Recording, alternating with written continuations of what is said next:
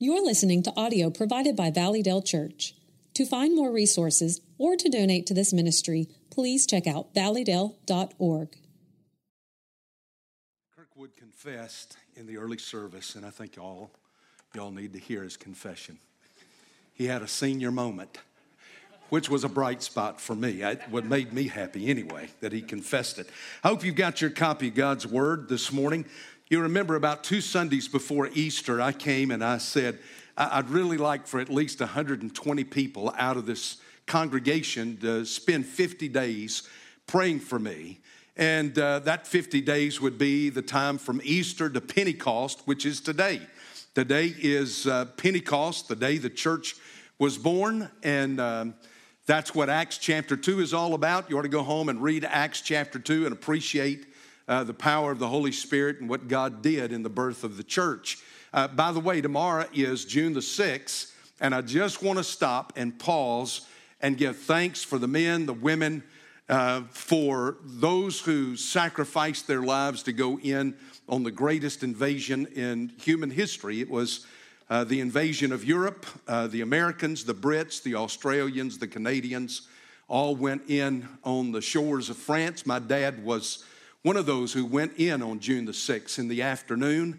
And I just always remember 78 years ago, we should teach the next generation to appreciate our history and not distort it. Okay, that's my senior moment for the day right there. Now back to 2 Samuel chapter 21. I came and I asked for folks to pray those 50 days for God to send revival. Not just revival for the nation desperately needs it. Not just for the church. Our denomination certainly needs it. The church needs it in our day, but for God to send personal spiritual revival in our own lives. And the elders came back. I had several elders come back and said, Pastor, we've had some folks come up and say, what is revival? What are you talking about? What does that mean? So I went to 2 Kings chapter 18, life of Hezekiah, and I gave you a picture of what revival was in the Old Testament through Hezekiah, through the Lord moving in the midst of the work of Hezekiah. Well, I also gave you a definition by Richard Owen Roberts, a dear, dear man of God. Most people have never heard of, a man who was friends with John Stott, man who was a brilliant preacher, never ordained, had no doctor's degree, had no reverend title, but was a layman who was an expert. If you are in doctoral studies and you go back to look who are the experts on revival, Richard Owen Roberts is one of them. Well, Richard Owen Roberts said this. He said, revival is the presence of God in the midst of his people. He'd given a number of definitions. He said in his old age, he says, I've shortened it to this, and he says, I think it's succinct and it's accurate. The presence of God in the midst of his people. And so I began to just preach out of Galatians chapter 5 on the fruit of the Spirit that I really call the fruit of revival. What is it? What is it going to look like when revival shows up in my own life? Well, all you've got to do is go to the fruit of the Spirit. That's exactly what the presence of God in your life will begin to produce, and you will bear that fruit. Now, you can't produce that fruit, but you will bear the fruit of the Holy Spirit working in your life. And so we're in the middle of that, but I'm going to take just a moment this morning, and I'm going to go back to the Old Testament, and I want to show you something. Why is it that when we pray for revival, listen, if you go out and ask anybody, you see it all over social media. What does America need? Oh, America needs revival. We need to pray for revival for America. And you find this comment constantly. I'm seeing it so much about the Baptist denomination, the Southern Baptist Convention. We need revival. We need revival. Well, why is it if we pray for revival, if we had 120 plus people praying for revival, what's going to happen today? Now, I shared with you, revival is a sovereign act of God. I can't bring revival. You can't bring revival. That's a sovereign act of God. But why does revival tarry? Why does it not come? There was a book written by that title by Leonard Ravenhill years ago, Why Revival Tarries. And he spent that book writing, talking about the various things that keep revival from coming. Why revival? Why we don't experience, why we've got at least 2 generations, maybe 3, that has never experienced a mighty move of God in our midst. Really, the last that I can think of was in the 70s and the Jesus movement. So many people in the ministry today came out of that movement because they were saved at that time. But we've really not seen it for 1 or 2 generations now, a great move of God. Why does it tarry? Well, if you've got your Bibles, I'm going to show you why this morning, at least a couple of reasons why this morning out of this passage in 2 Samuel chapter 21. And I want you to listen to me, and I want you to get this. Until we have a burden for the presence of God. Now listen, until we have a burden for the presence of God greater than our preoccupation with all of the issues and needs of our lives, we will never experience the presence of God in revival or His blessings that can meet our needs. Now, that's a long thesis statement. I'm probably going to be preaching this fall, and I'd grade a student off on that. But see, I can do it. No, I want you to listen to it. I want you to think about it. Until we get a burden, we Christians, those of us here at Valley, until we get a burden. Now, did you pray for the presence of God on your way to church this morning? Did you spend some time last night praying that the presence of God would show up here in church when you came? Most of us just come out of a habit of coming. We never precede our coming to church with a time of prayer. Oh God, would you pour out your presence on us when we get to the gathering of your family on the Sabbath? Until we get a burden greater than our preoccupation with all of the needs in our lives, we'll never experience the presence of God. We'll never experience the blessings of God that can meet those needs. 2 Samuel. Now, let me tell you something about the book of 2 Samuel. It covers really the time that David is king of Israel. It covers that whole period. 1 Samuel is about David. 2 Samuel, you get into 1 Kings and you read about the death of David there. But 2 Samuel has one word that describes the entire book. In fact, if you're going to go right here, and sometimes I do this is a new Bible. When I get somewhere like this, the second book of Samuel, I will write, what is a word that describes this book? And I'm going to give you the word that describes 2 Samuel, repentance. Repentance. As you read through the whole of 2 Samuel, you're going to look for this whole thing of repentance because it is so prominent through the book. Now, that's chapters 1 through 20. When you come to chapter 21, 22, 23, 24, it's an epilogue.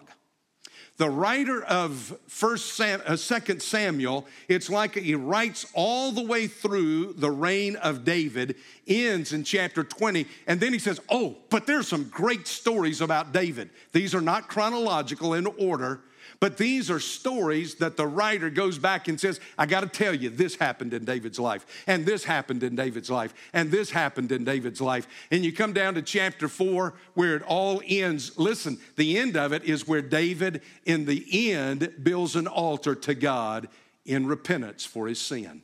So you come to these last chapters, and that's what's happening in chapter 21 as we begin with verse 1.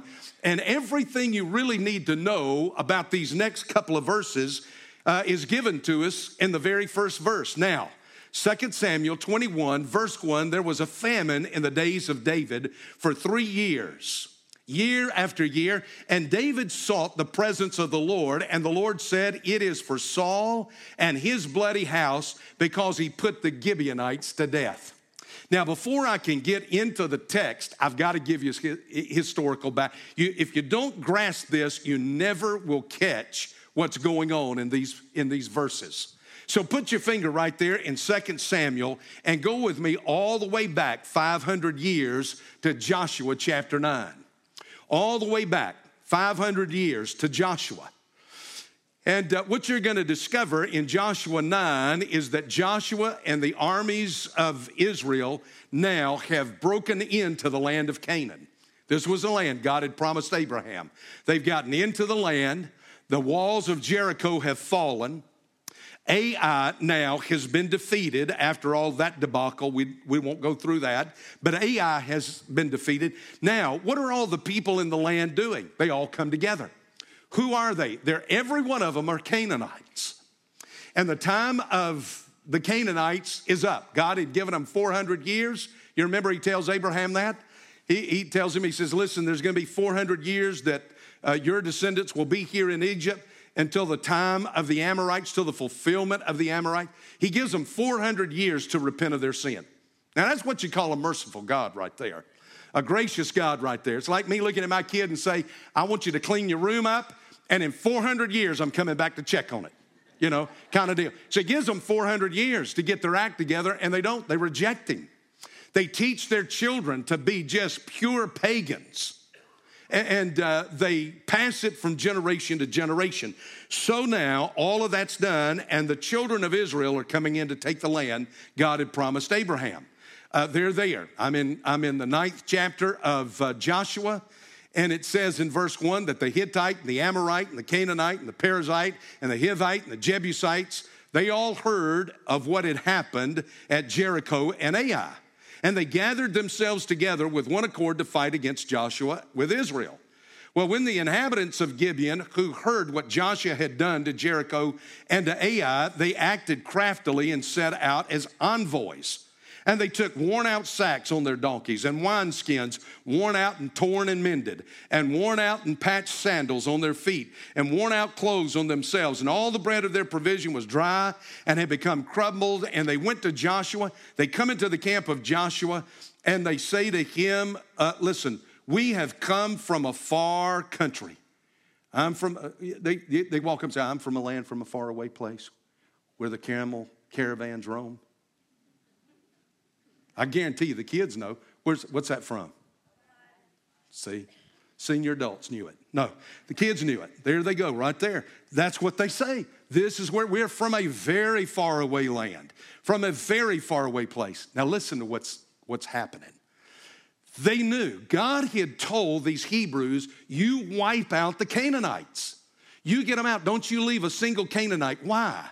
Does anybody here want one single cancer cell running through your body anywhere loose? No. Why? Because it's going to multiply, and it's going to eat up what is the good part of your body. You don't want that. God said, you get rid of these Canaanites. You get them out of the land. And so when you go to war, you do them in, and nobody can surrender. But if people from a faraway land come to you, outside of the land of Israel, and they come to you, you can embrace them. You can accept them. You can have a treaty with them. So these Gibeonites knew that that's what God had told his people. And so they come and they say to him, we have come from a very far country because of the fame of the Lord your God. For we've heard the report. These Gibeonites understood that the God of the Hebrews, I don't know why the rest of the Canaanites never got this. The Gibeonites did. That's the real God right there. You remember, what's her name? The prostitute in Jericho. Rahab. Rahab understood it. She caught it. There were some of them that caught it, that understood it. These Gibeonites come, they said, listen, we're watching what you're doing. We know that your God's the real God. All these gods we've worshiped before, they don't have any kind of power like that. So they come and present themselves and say, listen, what we want, could you give us some warm bread? We're kind of hungry. Look at our old moldy bread. It's crumbled. Could you give us something to drink? We've got old torn up wineskins. So the men of Israel took some of their provisions and did not ask the counsel of the Lord. Famous last words. They did not seek God in prayer. I'd have fed the people and I'd have said, before we do anything with you folks, we're going to go ask God. And so they didn't ask the Lord, but what they did was they entered into covenant. Look at verse 15 of the 9th chapter of Joshua. Joshua made peace with them, made a covenant with them. In fact, the word says he cut a covenant with them. Now, I'm going to come back to that in a moment. He cut a covenant with them to let them live, and the leaders of the congregation swore an oath to them. It came about at the end of 3 days after they made the covenant that they heard that they were neighbors and that they were living within their land. And the sons of Israel set out and came to their cities on the 3rd day. And their cities were Gibeon and Kirith and Beeroth and Kiriath Jearim. And the sons of Israel did not strike them because the leaders of the congregation had sworn to them by the Lord God of Israel. And the whole congregation grumbled against the leaders. Why did y'all do this? And all the leaders said to the whole congregation, we've sworn to them by the Lord. We have to keep our word. Do you remember last Sunday out of James chapter 5 where James says, let your yes be yes and your no be no. Be honest. When you give your word, you keep your word. Well, they kept their word. And listen, it says we can't touch them. Why? Because we've entered into covenant with them. Now, put your finger right there in Joshua 9. You got it back there in 2 Samuel 21. Go over here to Genesis chapter 15. And I'm going to show you this whole concept of covenant and to cut a covenant. You remember God shows up and he tells Abraham, now Abraham, I'm going to give you all this land. I called you out of the Ur of Chaldees to give you this land. And Abraham said, Lord, I know you did that, but come on. When am I? How am I going to get all this land? When is it going to be mine? When will I possess it? And God said, this is what I want you to do. Go get me a 3-year-old heifer, a 3-year-old female goat, get me a 3-year-old ram, get a pigeon and a turtle dove, all but the birds you cut in half, and you lay them opposite each other. Abraham slaughtered the animals, cut them in half, laid the parts of the animals opposite each other, and the Bible says he fell into a deep sleep, and God showed him something. God began to speak to him. He was making a covenant with him. And Abraham saw the presence of God as a great smoking pot. And that pot, that burning pot, passed up between those pieces of animals. And this is what that meant to cut a covenant. When I cut a covenant with you, I'm essentially saying, may God do to me what I did to these animals if I ever break my covenant with you. So that's cutting a covenant. That's why Joshua, back in the 9th chapter now of Joshua, could not go back on his word. I can't do that. I've entered into a covenant by the name of God himself with these Gibeonites. So what are we going to do? We'll make them servants. They'll serve in the temple. They will cut wood every day and haul the wood to the temple so that we can have our sacrifices, and they will draw water for that great laver where the priests wash themselves. They will constantly haul water and cut, chop, and bring wood for the service. And that's what the Gibeonites did. Under the covenant now. Now, this is the whole background I've just given you. I'm going to start preaching now in just a minute, but I had to give you this background. And Saul kills these people. I won't go through the whole issue, but Saul, in his zeal, we are told back here in 2 Samuel, in his zeal for Israel and Judah, he goes and he starts killing, and he nearly wipes out all of these Gibeonites. Now, that's the background. You got to keep all of that in mind, and I want to show you something. Let me start right here. Why does revival tarry? Why does God not move in our day? Why is it that everybody confesses, oh, we need revival, but we never see God move in revival? Number one, because we have, listen, we have an underestimation, an underappreciation for the high cost of sin in our lives and in this culture. Now, 2 Samuel chapter 21, verse 1. Now there was a famine in the days of David. That ought to jump out. In the days of David, a famine was always seen as the judgment and the wrath of God. It was usually the wrath of God on his people when they had broken a covenant with him. There was a famine in the days of David. That's unusual. This is man after God's own heart. This is the great king that Israel had waited for and had longed for. There's a famine. Something doesn't sound right. And now listen to the second thing that it says, for 3 years. You mean for 3 years there's a famine? It is that severe. And then look at what the third thing that it says, year by year. Now, what that is saying is this, is that there is an intensification of the judgment of God year by year by year. Good Lord, does anybody say the United States of America? Year by year by year, it gets worse, it gets worse, it gets worse. People are dying. Children are starving. Things have gotten bad and things are getting worse. And finally, look at what we're told. David sought the presence of the Lord. That literally, when you read that word to seek or sought, means to look for their face. Here is the king who wants to get face to face with the King of Kings.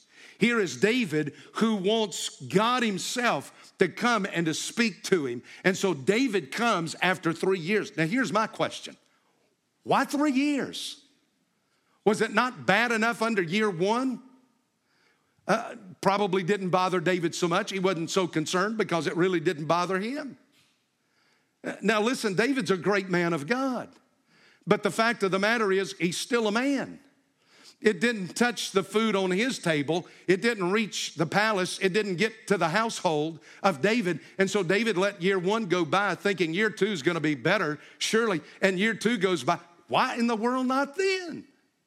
Why in the world didn't he get before God and say, God, what in the world is going on? Why is this taking place? 3 years. 3 years into a famine that becomes more and more severe, he finally goes to God. Now, do you want to see the grace of God in this? You want to know, does God answer my prayers? I can tell you this up front. God answers every prayer. Every prayer you pray, God answers.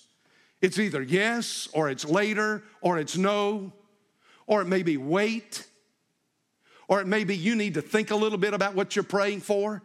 But here, immediately, in the midst of a need, in the midst of a crisis, look at what it says. And the Lord said, it is for Saul and his bloody house because he put the Gibeonites to death. God answered. That's the grace of God. That the moment that David prayed, God responded and said, yes, David, I'll tell you exactly why it is. You've asked why. The reason is because Saul killed these people.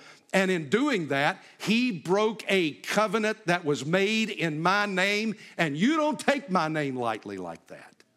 We don't take seriously the name of God. We sling the name of God around like it's the name of John Brown. God this, God that, God the other. It's all over television. It's all over literature. It's all over the lips of people who should know the name of God is holy. Reverence the name of the Lord. He comes and he says, you just can't do that. Now, David knew exactly what he was talking about. God didn't have to go into detail. Hey, David, do you remember back when this took place in the reign of Saul, and Saul went out and he did all of this to the Gibeonites? He didn't have to go through that. Everybody knew about it. Everybody knew that Joshua had entered it. These people had served Israel for 500 years in the tabernacle. The temple had not yet been built, but they would serve God and the people of Israel in that temple when it was built. Everybody knew that they were there because Joshua had entered into covenant with them. And yet, do you know why nobody thinks about this? Because all of us put a different price tag on sin than God does. Oh, it's not that bad. Good golly. Come on. After all, listen, you know, Supreme Court says it's fine. Good Lord, you know how godly they are. You know, the government has approved of it. Everybody's doing it. This organization and that organization and another, they're all backing it. We can't fight all of that. You might as well just not worry about it. We put an entirely different price tag on sin. We see sin as not near as bad as God does. In fact, we work through it and we never look at the high cost of sin in our lives. We don't see it as abnormal. We don't see it as an abhorrence. We don't see it as an abomination. We don't see that we are to really be accountable for anything. That's the way the world is. It may be the way the world is. It is not a holy God. It's not the way he is. And so David, like everybody else in the land, came to the place where they were so preoccupied with other things and so caught up and distracted by other issues that sin was not considered as seriously as it should be. Listen, let me just say something to you here. To talk about sin today is to be laughed at in America. Anything that the Word of God says is an abomination, we are running after to embrace like a bunch of lemmings off of a cliff. We have an underestimation of the high cost of sin. I just give you one part of the Word of God here. The soul that sinneth, it shall die. That's why God doesn't come. That's why we look at a world that is so crazy and we just casually make, oh man, what we need is revival. Yeah, we need it. And the reason it doesn't come is because we don't see sin the same way God does. Now, since y'all are so excited about that, I'll give you my second point.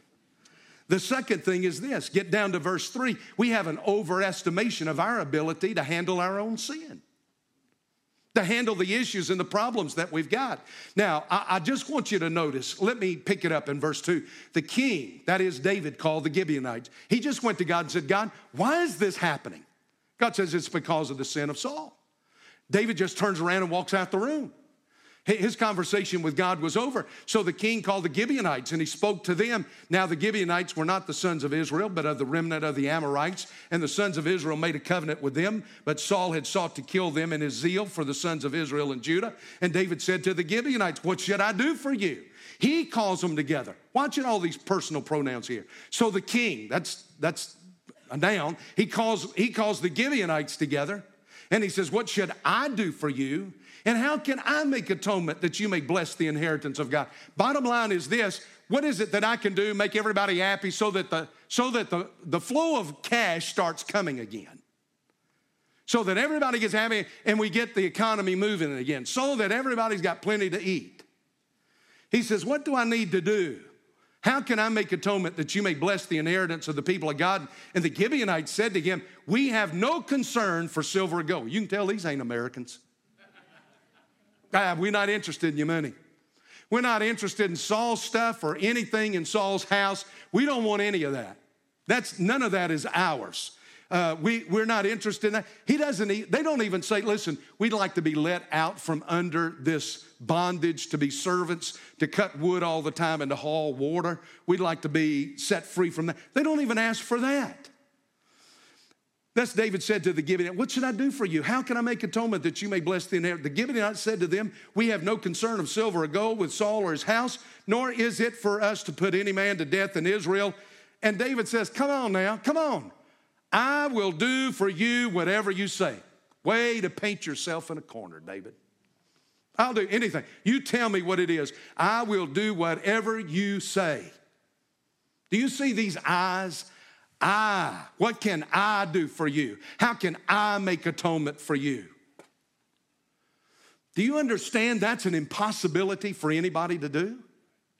Let me just show you a couple of passages of Scripture and listen to what the Word of God says. Go with me over to Psalm chapter 49, Psalm 49, and I want you to listen to what the psalmist says. In the middle of this great psalm, he says this, no man can by any means redeem his brother. You can't do it. You can't redeem somebody. You may love them. As much as I love my kids, I can't redeem my kids. Man, every woman has to stand before God herself. No man can by any means redeem his brother or give to God a ransom for him, for the redemption of his soul is costly, and he should cease trying forever. Give it up. Give it up. You can't make somebody else's sin right. You can't cover it up. You can't redeem them from the price of that sin. And let me tell you, take it a step further. You can't do it for yourself. It is an impossibility for anybody in this place to redeem themselves. If you get redemption, it comes one way, through Jesus Christ. Jesus Christ and Christ alone. Let me show you what God says to Babylon. Go over, if you would now, to the 49th chapter. I think it is. No, 47th chapter of Isaiah.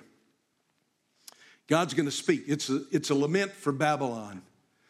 And I want you to listen. In verse 4 of Isaiah 47, it states, our Redeemer, the Lord of hosts is his name, the Holy One of Israel. This is who's speaking. This is who you've got to come before. And listen to what God says in verse 11.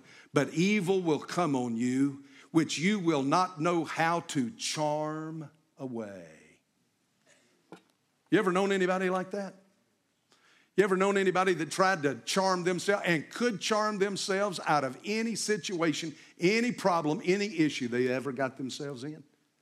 I mean, they were just so charismatic, so GQ, so cute. They had a little dimple right here or little dimples right there, and they were just the cutest thing, and they could just charm themselves out of everything they got into, except with God. Except with God. You ain't that cute. You ain't that charming. You're not that charismatic. God comes and says you won't be able to charm yourself out of standing before me one day. And he comes and he says, and disaster will fall on you for which you can't, look at this, for which you cannot atone. One single sin in my life, not any one single sin could I ever atone for, much less the mountain of sin in my life. And destruction about which you do not know will come on you suddenly. The word of God to us is this. You think too much of your ability to get yourself out of the sin, of what sin has gotten you into. David thought he could handle it. David thought that he could go and he could look at the Gibeonites and say, hey, I'm the king. I can do anything in the world. I've got all the ability, all the capability, all the resources to make atonement for the sin of Saul for you. Just tell me what it is you want to do. And he paints himself in a corner. Now, what happens is the weirdest bunch of stuff you'll ever read. This is wild. This is unbelievable. 2 Samuel, chapter 21. Listen to what they say. Verse 5, David says, I'll do for you whatever you say. Okay, now that you painted yourself in that corner, this is what we want. The man who consumed us, who planned to exterminate us from remaining within any border of Israel, let 7 men from his sons be given to us, and we will hang them before the Lord in Gibeah of Saul, the chosen of the Lord. And the king said, why not? I'll give them. Sure. I told you I'd do anything you said. Now, let me tell you, and let me say, I love David. And I think David is a great, great man, but he's still a man. And every man makes mistakes and errors, especially when we do not pray. You want to know how to raise a family? Why do I have issues going on? We haven't prayed over our families. We haven't prayed over them. We just go and we give all kind of advice. Why? Because we can handle this. We've got this. We can do this. And we paint ourselves in a corner. So David says, I'll give them. Now, verse 7, I've just got to show you this because you'll get messed up here if you're not careful. The king spared Mephibosheth, the son of Jonathan, the son of Saul, because of the oath of the Lord, which was between them, between David and Saul's son Jonathan. This is the Mephibosheth that was the son of Jonathan that God had promised Jonathan. Listen, I'm not going to forget your family. He knew. He entered into a covenant with Jonathan, and you remember how David treated Mephibosheth. He brought him to his own house, put him at his own table. This is a different Mephibosheth that you're about to read of, not the same one. This is here to help you understand the difference between the two. There was another son of Saul whose name was Mephibosheth. Verse 7, but the king spared Mephibosheth. Verse 8, so the king took the two sons of Rizpah. Rizpah was the other woman in Saul's life. She was his concubine, she was his mistress, whatever you want to call her, that's what she was. The daughter of Aiah, Armani. Y'all know who Armani is? This is the guy that made suits for everybody back in the days of David. And Mephibosheth, whom she had borne to Saul. So he takes from Rizpah, this mistress of Saul. She has two sons. One is, his name is Mephibosheth, and then there is the other son. So he takes those two boys. Then he takes the 5 sons of Merab, the daughter of Saul, whom she had borne to Adriel. So he got 7 sons, got 2 sons of Saul and 5 grandsons. They all are considered to be sons of Saul. And he hands them over to the Gibeonites. And the Gibeonites are going to do exactly what they said they're going to do. Then he gave them, verse 9, into the hands of the Gibeonites, and they hanged them in the mountain before the Lord, so that the 7 of them fell together, and they were put to death in the first days of the harvest at the beginning of the barley harvest. They took those 7 sons of Saul out north of Jerusalem. Gibeah is north of Jerusalem. Out to the northern part, up on a mountain, right there before God, and the Gibeonites. Do you know the word hang there means to separate? So I don't really know, and I don't know why I'm telling you this, because you don't have anything else to do today. But I don't know what the Gibeonites did to them, whether they actually hanged them by the neck. It means to separate. It could mean to separate their head from their bodies. It can mean a number of things. They executed them was what they did.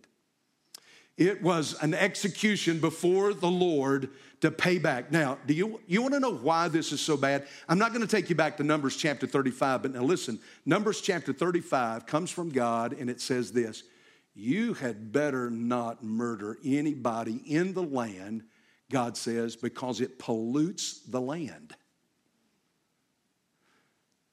Do you remember what God said to Cain about the blood of Abel? Evidently, blood has the ability in the spiritual. You can't hear it with your ears, but you can certainly, listen, you can certainly in the spiritual dimension evidently hear blood, because God says the blood of your brother is crying out to me from the ground. How many innocent lives in this country, in the building of this country, in the making of this country, how many innocent lives have been murdered so that someone else could get ahead? Listen, don't even go to American history. We've got about 60 million plus right now that have been put to death in the mother's womb. And if you don't think God doesn't hear the blood of 60 million babies, you need to think again. There's a lot of crying out going on from the ground in America. Now, they kill these men, and then they do something. They put them on display. That's against the Word of God, too. Isn't it interesting that when you break the Word of God one time, what does it lead to? Doing it again. Breaking the Word of God again. So they put these bodies on display. The Hebrews never were to do that. God said that pollutes the land. You take the body down and you bury it that night, that day. You bury it before nightfall comes. Don't leave a body up, the Old Testament says. But they left these bodies up. They did that. The Philistines did that to Saul and to Jonathan and his sons when they were defeated. At Bet-Shan, they hung them up on the walls there. And the Word of God says, listen, my people don't do that. Well, here they're doing it. They're doing it here because David thought he could handle all this sin himself. You want to know why revival tarries? Why, when we pray for revival, God, why don't you send it? Why don't you move? Why don't you do something right now? Is because we have an overestimation of our ability to handle things that only God can handle. Now, you depressed enough? Let's go home. Let me turn you now and show you something. And that is God's restoration of his blessing in the midst of all of this unbelievable events going on, in the midst of all this need. Now watch, you've got to see this. Look at this. You come to verse 10 and it says, Rizpah, the daughter of Aiah. Now let me just stop there and point you back to verse 9 where it says they were put to death in the first days of the harvest. That's April. Barley harvest comes in April. And she's going to stay there until the rains came. It's referring to the latter rains that come. That doesn't come until about late October into November, 1st of December. Get into it in the 1st of January, by the way. That's when the later rains come. She sits out there now for 8 to 9 months. They go 8 to 9 months. Why didn't God immediately cause rain to fall when they executed these 7 guys? Because I don't think this was God's will. David never prayed. He never stayed around and said, okay, God, I know why this happened. Now tell me, how am I supposed to handle this? He never did that. I don't think this is what God would have had them do. God puts up with a lot of stuff from us that really is not God's will in our lives, right? Amen. Right. I don't think this is what God would have had them do, but she sits out there now for 8 to 9 months. This woman, Rizpah, a concubine, the other woman. But watch it, what she does. She comes out there. This tells me everything I need to know about what she's doing out there. She took sackcloth. Now, what is sackcloth? It's a material, a very harsh, coarse material. It is always associated with repentance. Always associated with repentance. This woman goes out there with sackcloth in repentance, and who is she repenting to? Where does she spread that sackcloth? The rock. Do I have to explain this to you? Here's a woman who in repentance comes to the rock. God himself. She spreads it out there. And from the beginning of the harvest until it rained on them from the sky, she allowed neither the birds of the sky to rest on them by day, nor the beasts of the field by night. When it was told David that Rizpah, the daughter of Aiah, the concubine of Saul, had done, David goes down now.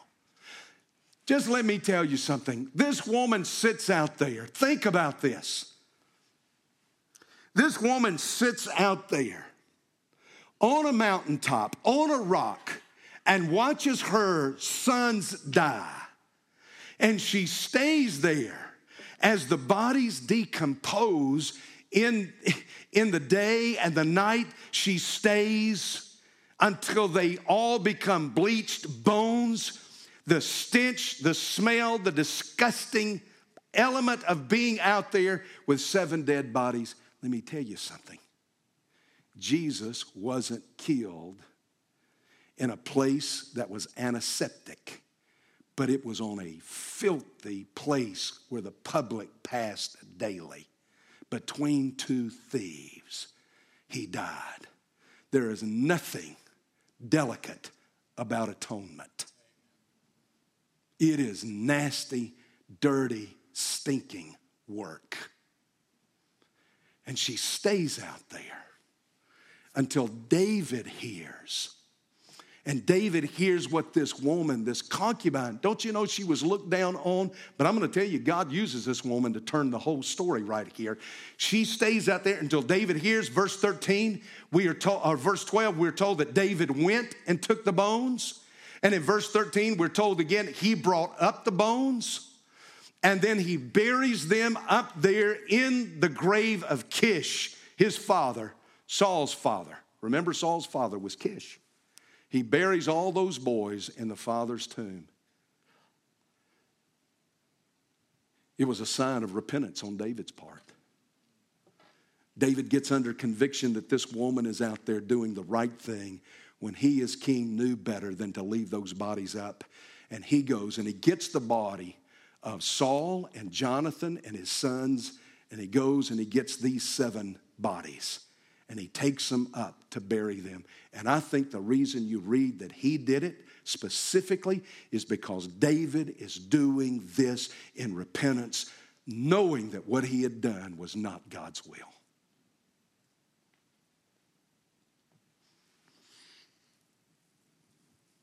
Now let me just ask you a question. Does it ring like something else in your ears when you read this? About someone dying for somebody else's sin outside the walls of Jerusalem, to the north of Jerusalem, on a rock, in a public place, and where noble men came and took the body and buried it in a tomb. All this is saying and pointing to is that one day, the one who keeps the covenant perfectly becomes the one who is accused of being the covenant breaker, so that the covenant breakers could be seen as the covenant keepers.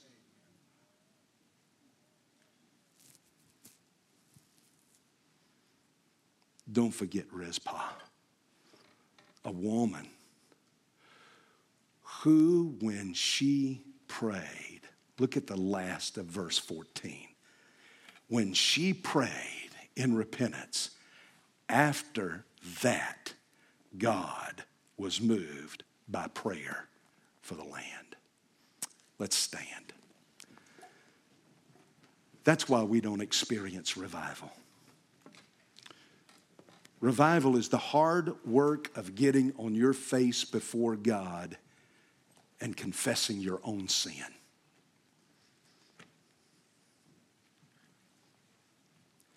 That's the only thing that will bring revival. Somebody here this morning, you're listening to this, and I shared with you right in the middle of all of this is that there was one who came to redeem you, and his name was Jesus. He was the one that went to the cross to die for your sins. And he rose on that 3rd day from the tomb to give you the option of having eternal life with him. Let me ask you something this morning. Don't you want to respond to that kind of invitation? Don't you want to put your faith and your trust in a Lord who loves you, who's already paid the penalty for your sin? That's not the issue, is will Jesus forgive you? Yes, he's already made it possible. He's already died and he's already been resurrected. The question is, will you receive for yourself his payment for your sin?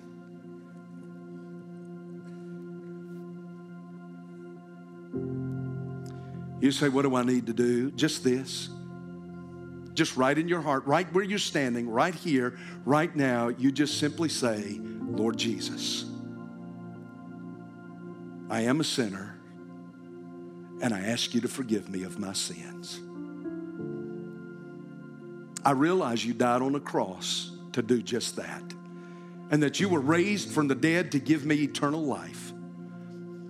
And in the best way that I know how, I'm giving myself, my life, my heart, my eternity, my future. I'm putting all of that into your hands by faith, trusting that you really do love me that much. And I do it in Jesus' name. Now listen, I'm going to ask you to do something that really will nail that down for you, and that is to come and make that public. Just come down and take me by the hand and say, I've prayed and I've given my life to Jesus Christ. Others of you this morning, you say, well, that went by so fast I didn't get a chance, but I want to do that. God's speaking to my heart. Then you come right here. I can lead you through that prayer. I can't pray it for you, but I can help you as you pray that prayer. Others of you need to come and put your life in the life of this church. You've been coming here. God's ministering to you. God's blessing you. God's feeding you in this place.